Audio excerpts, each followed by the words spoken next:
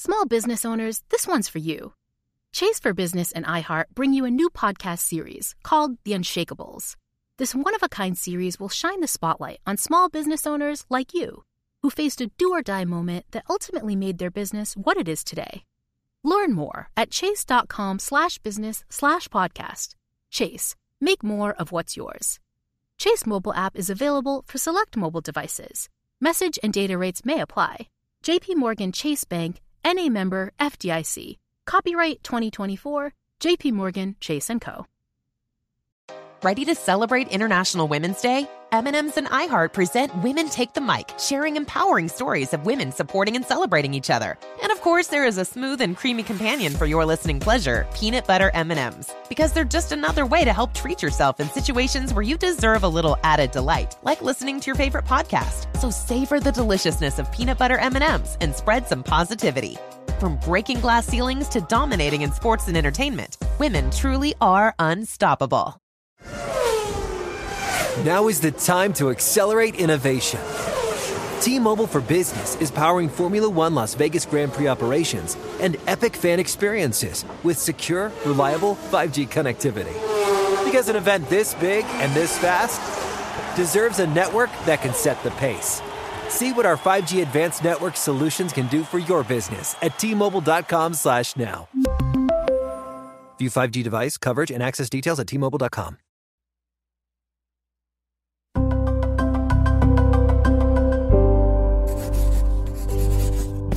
Pushkin. Something else.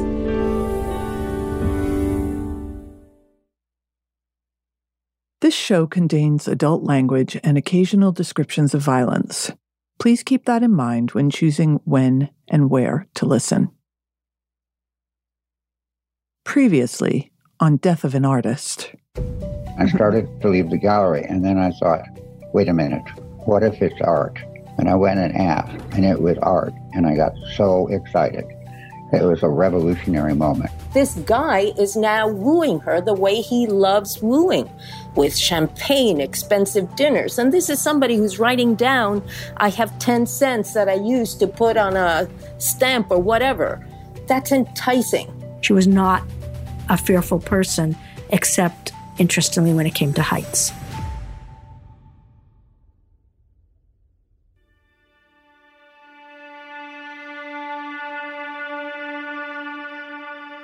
The last person to talk to Anna before she died, other than Carl, was her close friend, Natalia Delgado. She knew the marriage was not working. They were on the phone. Anna was sure Carl was seeing another woman, and she had a plan for how she was going to prove it.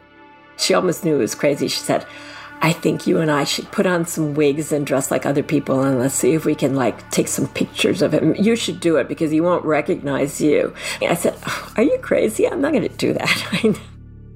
Carl was in the apartment as the two women spoke, possibly within earshot.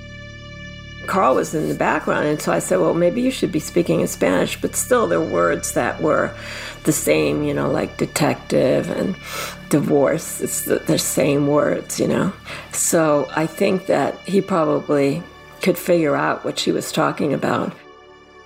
As far as Natalia knew, Anna never hired a detective, but she had talked to an attorney about how to file for divorce on grounds of infidelity, and she had said she was gathering evidence. She was making photocopies of all of the receipts from his American Express card and his phone bills. She's trying to reconstruct the events of the affairs, and she wanted to use that for her divorce on grounds of infidelity. I thought it was better to tell him and say, look, this is what I've accumulated. I want a divorce, and I have evidence of this. Did she ever say or sound like she was afraid of him? Yes, that night. But I had no idea because she said he had a temper before, but I had no idea that he could get really violent. And she said, yeah, he's going to blow up if I have this conversation with him. He's really going to blow up. It was late, and Natalia said she had to go. So I said I would call her the next day. She said, wake me up. So I called her in the morning, and I got Carl. I said, I need to speak with Anna, and he said, she's not here. And I said, well, when will she be back? He said, I don't know. I said, well, please tell her I called. And he said, I will. This detail astounds me. Anna's best friend calls the morning Anna died, and Carl doesn't tell her what's happened, but agrees to pass on a message. Natalia has been sitting with this for decades. You know, it's something that's very painful for me because I thought it was better to tell him and say, look, this is what I've accumulated. I want a divorce. It never occurred to me that he would kill her. I'm your host, Helen Molesworth, and from Pushkin Industries, Something Else, and Sony Music Entertainment, this is Death of an Artist.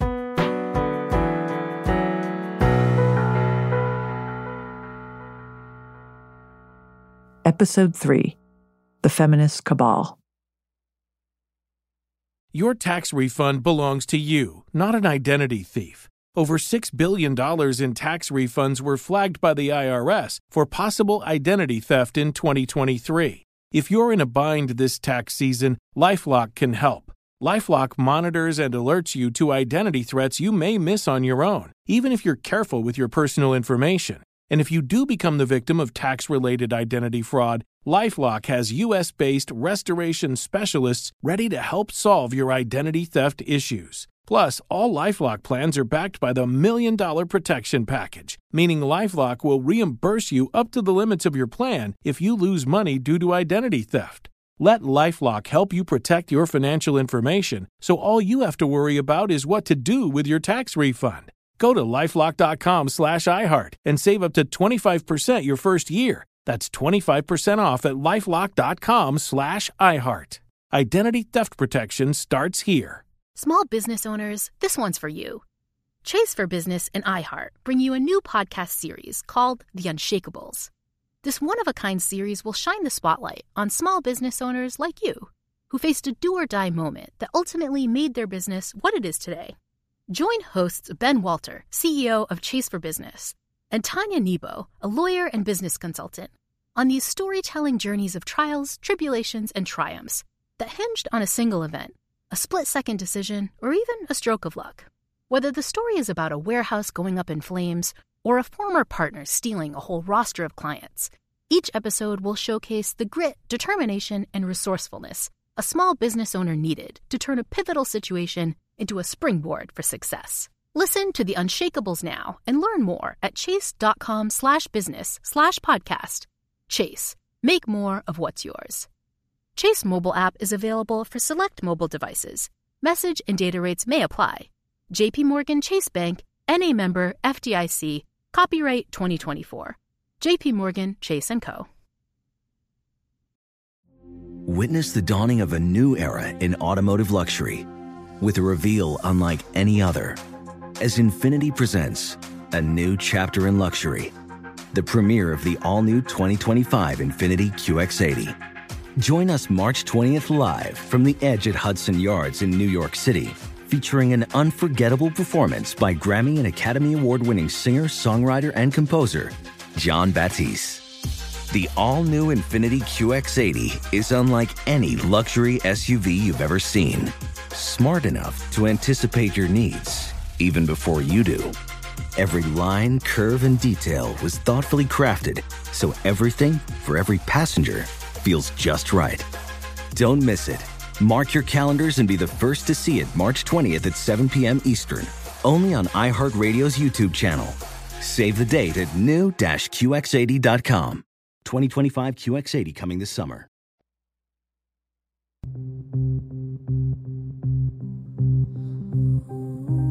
Even when the whole world was arranged to keep her away from what she wanted, Anna was invested in trying to change things. She wanted to go home to Cuba, the home she hadn't seen since age 12. But icy Cold War relations between the U.S. and the island made travel between the two countries impossible. Exiles were not allowed to return to Cuba. You leave and it was like you're a traitor and that's it. It's over. That's Coco Fusco, an artist and the author of Dangerous Moves, Performance and Politics in Cuba.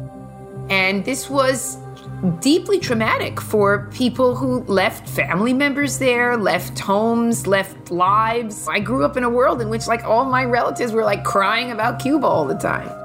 So Ana pushed to change it. There were some groups of younger Cuban exiles, like Ana, who had come as children, who in the 70s organized politically to reopen the possibility of family reunification flights. She was one of the Cubans from the American side who sat down with people in the Cuban government and tried to bring the two sides together. That's pretty daring. And they succeeded. And in 1979, those flights began. 150,000 Cubans went in the first few years of this. In 1980, Ana made her first trip back to Cuba, where she was able to reunite with her grandparents and extended family. It was a return to her roots. Here's how Ana, voiced here by the Cuban artist Tanya Bruguera, explained it. I find that my roots are Cuban. The branches might be American, but the trunk of the tree is Cuban, or the roots, Ana started to travel to Cuba often, and these visits opened up a whole new world for her, politically, socially, and artistically.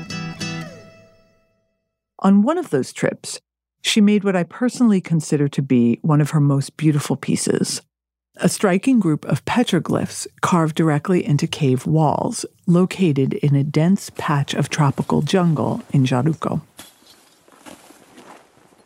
More than 3 decades after she made them, an artist and fan of Ana Mendieta's named Elise Rasmussen set out to find them. She recorded a video of her journey through the overgrowth and into the cave. Oh, shit. Oh, my God. We found one of the sculptures. I don't know which one offhand. Show us. You can see the head shape, vagina. I really thought that all of them would be destroyed, gone. Sí, aquí hay otras. There's others. He's telling me there's others. He found them. The wall reliefs Mendieta left behind are thickly carved lines cut directly into the limestone walls. Then she took luminous black and white photographs of them. The images resemble a primordial female form from the Neolithic period. Clearly, Cuba meant a great deal to Ana. It's no easy task to carve into a stone wall. And no matter how deep in the jungle this cave was, no matter how hard the sculptures were to find, to leave a mark like that says, I was here, I'm from here, and I plan to remain here. While in Cuba, Ana also explored her interest in the Afro-Cuban religion, Santeria. She was finding a way into the culture. That's Ella Troiano again, one of Ana's Cuban friends in New York.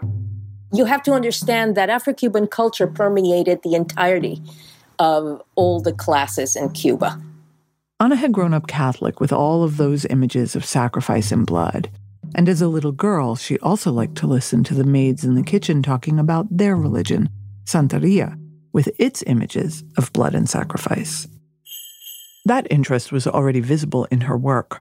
Her early grad school performances include references to Santeria rituals through her use of candles and chicken sacrifice.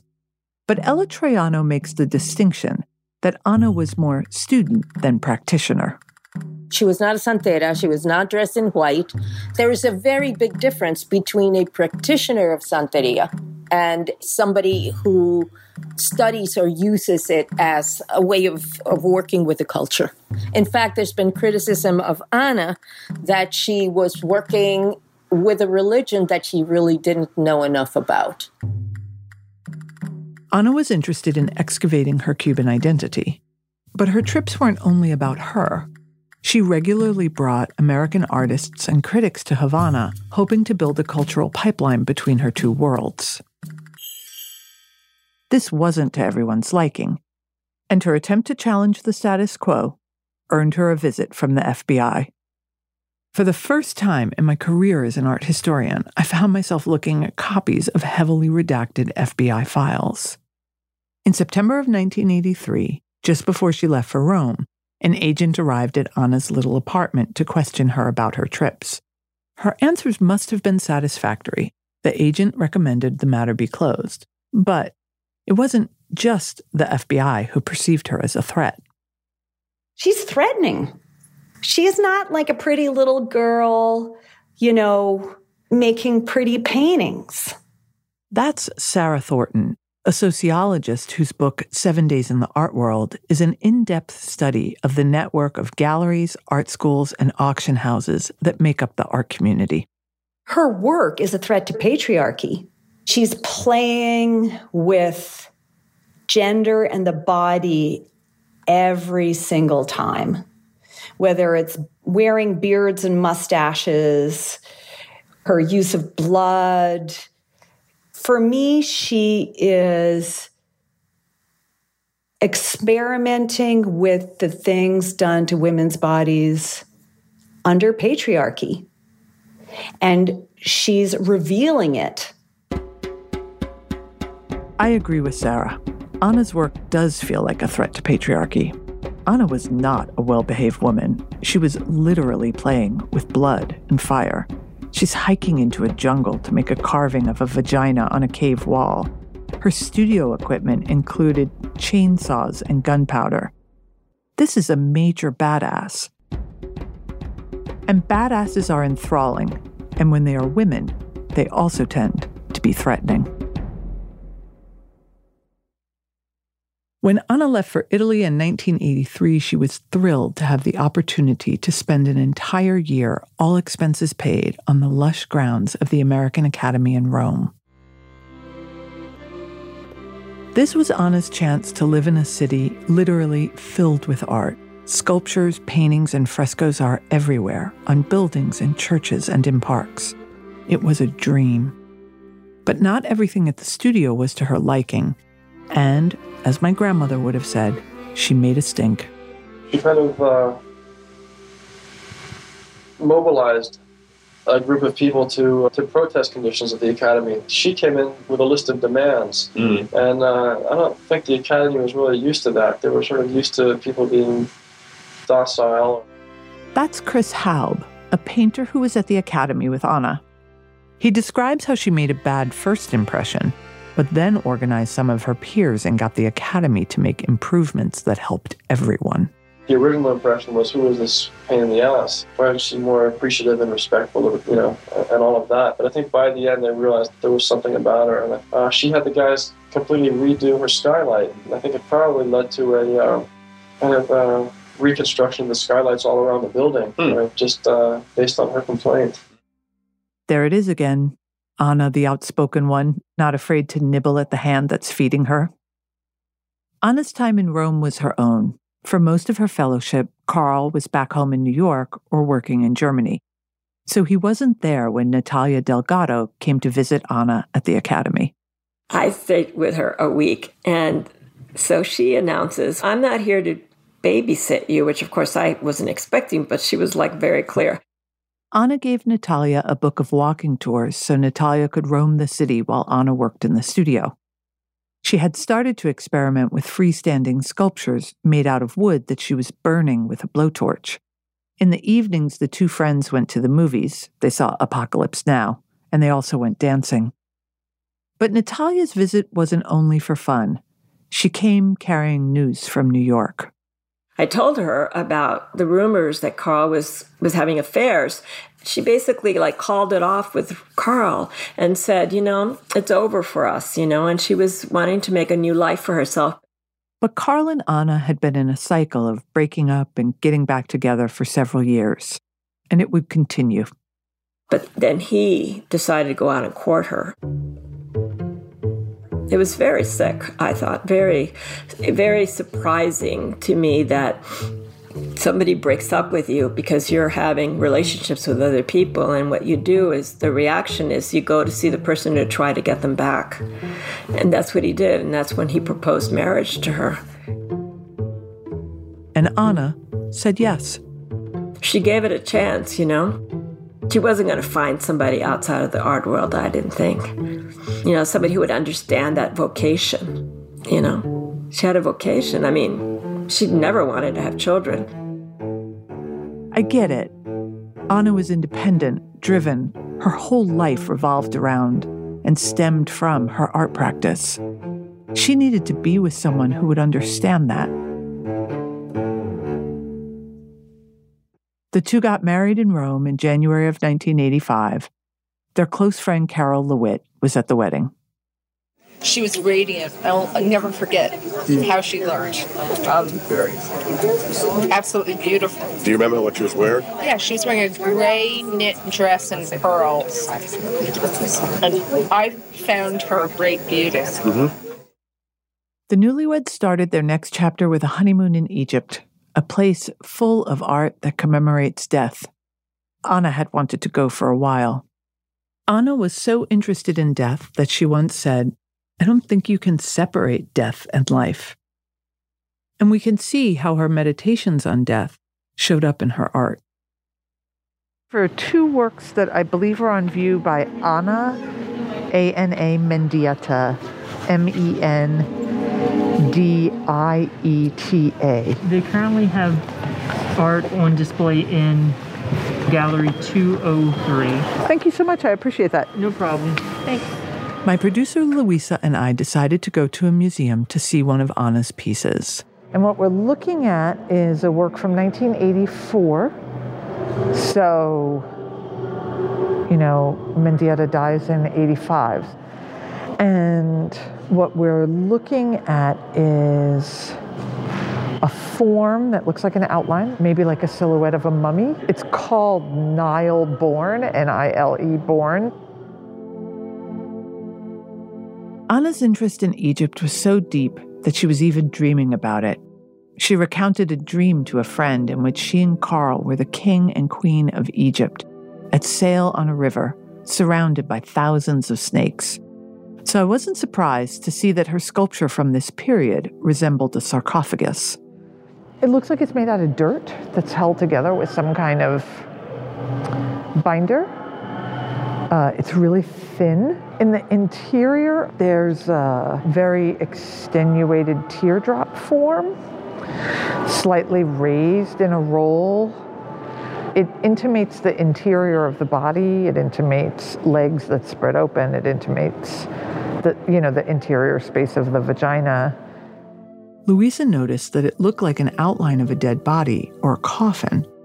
And that is exactly one of the things that has made Anna's art so chilling in the aftermath of her death.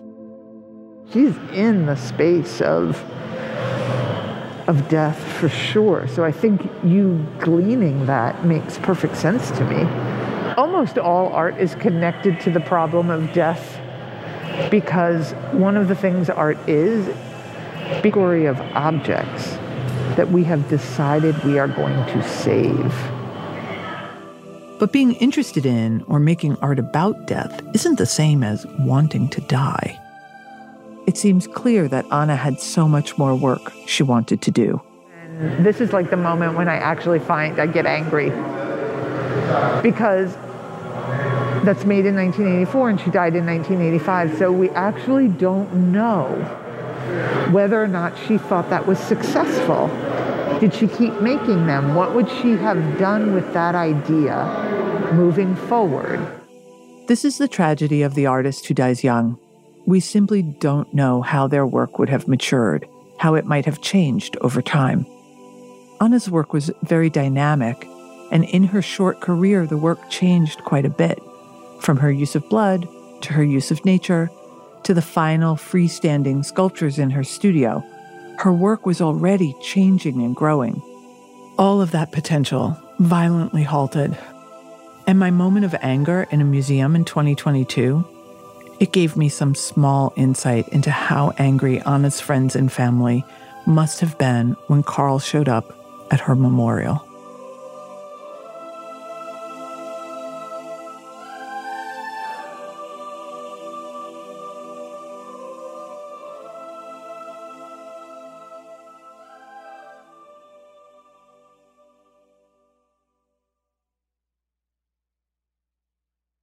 Small business owners, this one's for you. Chase for Business and iHeart bring you a new podcast series called The Unshakables. This one-of-a-kind series will shine the spotlight on small business owners like you, who faced a do-or-die moment that ultimately made their business what it is today. Join hosts Ben Walter, CEO of Chase for Business, and Tanya Nebo, a lawyer and business consultant, on these storytelling journeys of trials, tribulations, and triumphs that hinged on a single event, a split-second decision, or even a stroke of luck. Whether the story is about a warehouse going up in flames or a former partner stealing a whole roster of clients, each episode will showcase the grit, determination, and resourcefulness a small business owner needed to turn a pivotal situation into a springboard for success. Listen to The Unshakables now and learn more at chase.com/business/podcast. Chase, make more of what's yours. Chase mobile app is available for select mobile devices. Message and data rates may apply. J.P. Morgan Chase Bank, N.A. member, FDIC, copyright 2024. J.P. Morgan Chase & Co. Witness the dawning of a new era in automotive luxury with a reveal unlike any other as Infiniti presents a new chapter in luxury, the premiere of the all-new 2025 Infiniti QX80. Join us March 20th live from the Edge at Hudson Yards in New York City, featuring an unforgettable performance by Grammy and Academy Award-winning singer, songwriter, and composer, Jon Batiste. The all-new Infiniti QX80 is unlike any luxury SUV you've ever seen. Smart enough to anticipate your needs, even before you do. Every line, curve, and detail was thoughtfully crafted, so everything for every passenger feels just right. Don't miss it. Mark your calendars and be the first to see it March 20th at 7 p.m. Eastern, only on iHeartRadio's YouTube channel. Save the date at new-QX80.com. 2025 QX80 coming this summer. Tired of spills and stains on your sofa? Wash away your worries with Anabay. Anabay, the only sofa that's machine washable inside and out, where designer quality meets budget-friendly prices. That's right, sofas from only $639. Anabay brings you a no-risk experience with pet-friendly, stain-resistant, and changeable slipcovers made with performance fabric, cloud-like comfort with high-resilience foam, and hypoallergenic featherless down that needs no fluffing. Their steel frame ensures longevity, and you can rearrange the modular pieces anytime. And here's the cherry on top, up to 60% off site-wide. It's backed by a 30-day satisfaction guarantee, so if you're not absolutely in love, send it back for a full refund. No return shipping or restocking fees. Every penny back. Join the revolution of easy, clean, stylish living with up to 60% off at anabay.com. That's ANABEI.com. Offers are subject to change and certain restrictions may apply.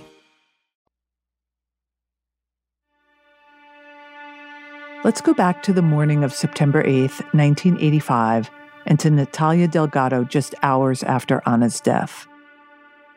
Remember, Natalia called that morning and Carl had answered.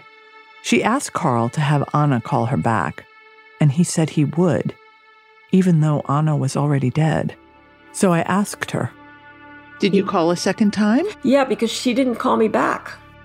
On her second call, the person who answered the phone was one of Carl's lawyers, Jerry Rosen. Carl was at the police station, but he had sent Jerry back to the apartment to collect some documents. Here he is in a 1988 interview describing that phone call with Natalia. Phone's ringing, I pick it up, and she said, "Is Anna there?" And I decided to tell her. I said, Anna is dead. And that Carl is in jail, charged, and that I'm Carl's lawyer. I think he just said Anna is dead. And I was like, oh my God. You know, I was in disbelief. Remember, Natalia's a lawyer. She realized something was off. I just said, well, what are you doing in there? Isn't that apartment blocked off, cordoned off? And he said, well, yes, but he was in there. He went in. Then I thought Carl must have killed her. When she learned that her friend was dead and that Carl's lawyer was in what was now possibly a crime scene, Natalia immediately got in touch with the NYPD. She told them about her last phone call with Anna, that Anna had been making copies of telephone and credit card bills to prove Carl was cheating, and that she was planning on filing for divorce. I was concerned about, particularly since I had spoken to Jerry Rosen, about what was in the apartment, that her evidence wouldn't disappear. We'll come back to this later, to the mysterious story of what happened to the Xerox copies of telephone and credit card bills. For now, in the immediate aftermath of Anna's death, news of what happened was spreading quickly. Some of Anna's friends began planning a memorial service. Many were art stars in their own right, heavyweights in the burgeoning feminist art movement. But it was complicated. Several of Anna's friends were also friends of Carl's. One of them, the extremely influential art critic Lucy Lepard, who played a major role in planning the service, had even been Carl's lover before he met Anna. The art world was small, and Anna's death was starting to divide it. There were those who believed Carl, that she jumped, or that maybe it was a terrible accident. And there were those, including many who identified as feminists, who were convinced that he had a hand in her death. The memorial service brought these two opposing factions into one elegant room. The memorial was in a landmarked building on Park Avenue called the Salon Bolivar. It had the grandeur of a high society mansion. Imagine Roman columns and crystal chandeliers. One of the many artists in attendance was a woman named Anne Minich. She described the service to the journalist Robert Katz. The audio on this archival tape is a little hard to follow. They had music that Anna loved, and they had flowers that Anna loved. Some of her Cuban friends brought a record player and the old-fashioned Afro-Cuban music that Anna loved to dance to. Anne said tons of people showed up, including Carl. And it was in this huge room, and there were huge amounts of people there, including Carl Andre, who came. And of course he would have had to come because his defense was that she committed suicide. It was an impossible predicament. On the one hand, Carl wasn't welcome. And on the other hand, not showing up would have been tantamount to an admission of guilt. On the day of the memorial, Lucy Lepard had a difficult task. She had to tell Anna's family that Carl would be in attendance. Anna's sister made it clear that the family did not want to see him. Lepard had already prepared for this by seating Carl in one area and reserving seats for the family in another, such that they couldn't see each other. Here's Anne Minich again. He sat over in the corner, and a lot of people, he's a very powerful man, went over and they felt very bad for him and blah, blah, blah. And it was, it was probably a little hard to take for some people that he was being comforted as much as he was, because... Anne Minich doesn't finish her sentence there, but it's not hard to fill in the blanks. For the folks who thought he killed her, his appearance must have been galling. They had this set up, this slideshow that was continuous of her work, the documentation of her work since from the time she was at Iowa. And then after a while, they asked people to start giving testimonials.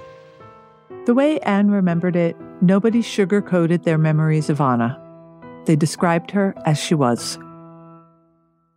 It came out that Anna was a difficult person. It gave the thing a reality. In other words, we were not memorializing a saint who was being assumed into heaven. It was a very impressive service. The most distasteful thing about the whole thing was Carl Andre being there with his girlfriend.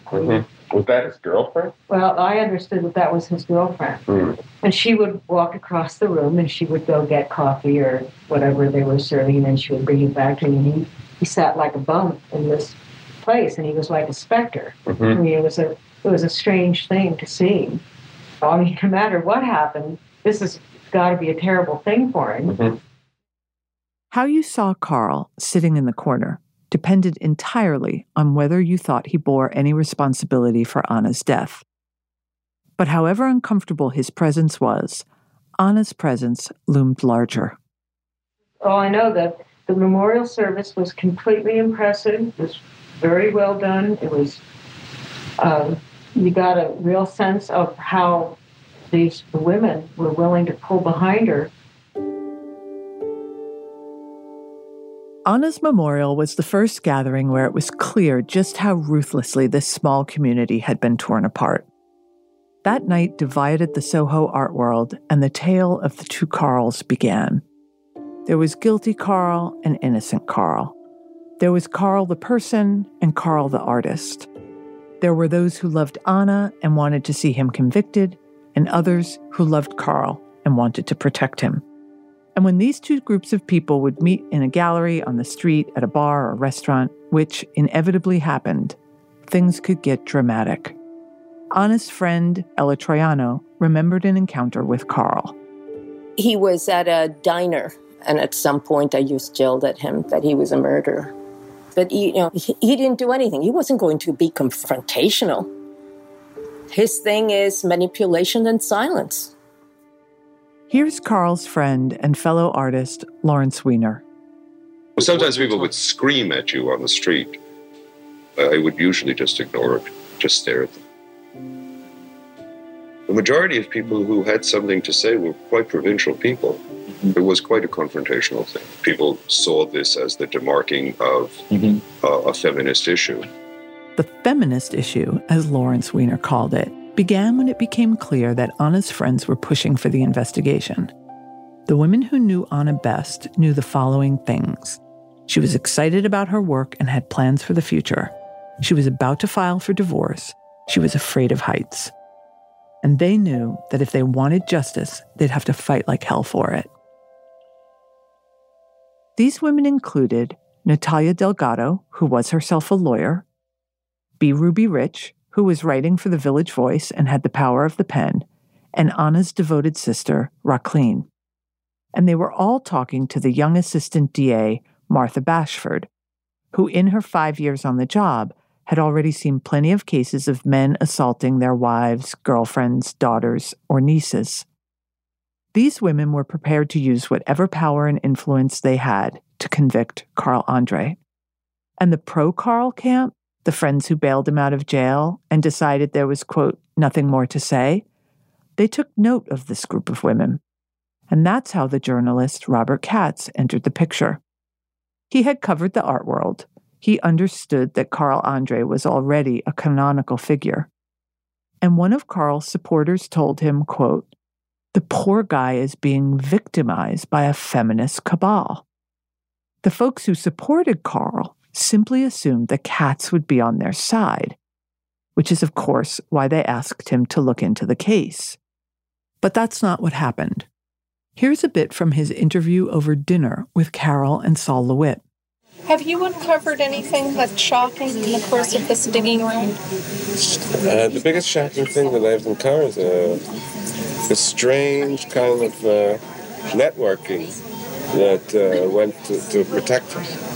You talked to Paula Cooper, for instance. I have talked to her. What was her attitude? Well, Paula is very... was she part of the network? Yeah. She was one of the people who wanted me to write about this, but from Carl, from their point of view, that was that there's some sort of... What exactly is that, their point of view? That at one point there was what they believed was a feminist cabal that was sort of out to get it with the district attorney. So they thought it was some, like some evil force behind it. So when I got to look into it, I didn't agree with them. That it was some sort of a plot.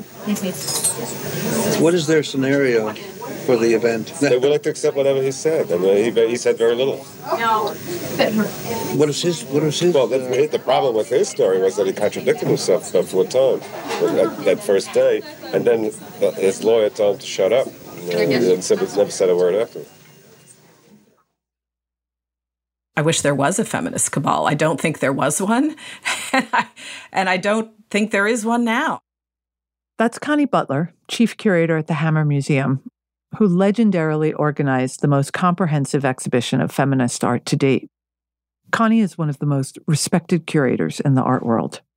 A cabal is just another word for, in a way, a witch hunt. It's generations old stories and fear of women and the power that they might have if they really were to organize.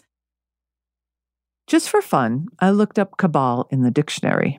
It means a secret political clique or faction. And it's true that B. Ruby Rich and Natalia Delgado and a few other women had meetings with the assistant DA. It's true there was a letter-writing campaign and a series of phone calls and meetings to see if any of Carl's exes would verify rumors that he had been violent. Nothing came of it. But it wasn't a secret. The folks agitating for Anna were highly vocal, and it certainly wasn't all the feminists banding together against Carl. Notably, both Lucy Lepard and Paula Cooper, two of the most powerful women in the art world, would not speak out against him. As B. Ruby Rich wrote in the Village Voice, the folks who supported Anna were, quote, the feminist artists, Latino artists, Black writers, and unintimidated Cubans, all of whom had, as she would say, more passion than power. So, not exactly a cabal. And what's underneath that, of course, is, a long history and deeply rooted misogyny that gets thrown around too easily in circumstances like this. It's easy to blame the feminist cabal. Yep. Blaming feminism definitely has a history. And it wasn't only Carl's protectors back then who used this kind of language, in which they imagine a coordinated plot, in which they are the victims rather than the women who they've harmed. We still hear this kind of thinking from our entertainers, politicians, and even Supreme Court justices. No one can question your effort, but your coordinated and well-funded effort to destroy my good name and destroy my family. After Anna's memorial, the criminal justice system slowly turned its wheels. Martha Bashford, the assistant DA, made 2 attempts to indict Carl, and both times she succeeded in getting the grand jury to agree with her and indict him on murder charges. And both times, those indictments were thrown out on technicalities, even though the judge wrote, quote, it appears that there may still remain sufficient evidence to sustain the indictment. It was coming up on a year since her death, and Team Anna was starting to fear that the DA's office might drop the case completely. So B. Ruby Rich made a Hail Mary pass in the pages of the Village Voice. The reason I wrote the article on the first anniversary of her death was to try to raise the profile of the case again in public and make it too embarrassing for the district attorney to drop the case and let Carl off the hook. In that article, B. Ruby Rich wrote the following. A woman artist tells Anna's sister some damaging information about Andre, then retracts it after consulting with her husband. A businessman tells an artist friend of mine a story about Andre ripping up a bar in the 60s, then denies it to a reporter. Another woman artist still remembers Andre's verbal viciousness towards his first wife, but she won't go public either. I believed that this had killed feminism. I thought it was a sense of someone this tough, this strong, this brilliant, this passionate as Anna could be killed, then any of us could be killed. If it could happen to her, then nobody stood a chance. B. Ruby Rich hoped her article would bring women forward, women who could verify the rumors circulating about Carl. Sadly, nobody came forward as a result of that article. However, it did accomplish its main goal, which was to actually get the indictment and bring him to trial. And that last indictment stuck. And then when they assigned a new assistant DA and it went to trial, I felt, wow, it really did work. Carl Andre was about to be tried for murder. Next time on Death of an Artist. Jack Hoffinger stood up and said, my client wishes to waive a jury. No one could remember the last time anybody had ever waived a jury in a murder trial. It's a very, very rare event. That was truly an amazing surprise. She was not going to throw herself out a window. Did its squalidness ever make you not want to go and see his show? No. I kept going to see the shows. There was this crazy thing called artistic license, which meant that artists get excused because whatever it is that they produce is so much more important than whatever damage they could do to people in their lives. Death of an Artist is a co-production between Pushkin Industries, Something Else, and Sony Music Entertainment. Written and hosted by me, Helen Molesworth. Executive producers are Lizzie Jacobs, Tom Koenig, Lital Malad, Jacob Weisberg, and Lucas Werner. Produced by Maria Louisa Tucker. Editing by Lizzie Jacobs. Our managing producer is Jacob Smith. Associate producers are Pooj Rue and Eloise Linton. Additional production help by Tali Abacassis. Ana Mendieta's quotes were read by Tanya Bruguera. Engineered by Sam Baer. Fact-checking by Andrea Lopez Cruzado. Our theme song is by Pooj Rue. Special thanks to Elise Rasmussen. If you love this show, consider subscribing to Pushkin Plus to listen early, ad-free, and get exclusive bonus content. Look for the Pushkin Plus channel on Apple Podcasts or at pushkin.fm. Find more great podcasts from Sony Music Entertainment at sonymusic.com/podcasts. Infiniti presents a new chapter in luxury, the premiere of the all-new 2025 Infiniti QX80, live March 20th from the Edge at Hudson Yards in New York City, featuring a performance by John Batiste. The all-new 2025 Infiniti QX80 is an SUV designed to help every passenger feel just right. Be the first to see it March 20th at 7 p.m. Eastern, only on iHeartRadio's YouTube channel. Save the date at new-QX80.com. Don't miss it. 2025 QX80 coming this summer. Ready to celebrate International Women's Day? M&M's and iHeart present Women Take the Mic, sharing empowering stories of women supporting and celebrating each other. And of course, there is a smooth and creamy companion for your listening pleasure, peanut butter M&M's. Because they're just another way to help treat yourself in situations where you deserve a little added delight, like listening to your favorite podcast. So savor the deliciousness of peanut butter M&M's and spread some positivity. From breaking glass ceilings to dominating in sports and entertainment, women truly are unstoppable. Digital trends show up every day in business decisions and actions. West Monroe is the #1 strategic partner translating technology into financial value for companies. The This Is Digital podcast applies West Monroe's 2 decades of secrets and best practices to your business's benefit. Favorite past topics from the last 3 seasons include how AI and the next generation of employees are shaping the workplace, becoming a product company, Highmark's journey, and what does it mean to put the customer first. Learn more at westmonroe.com.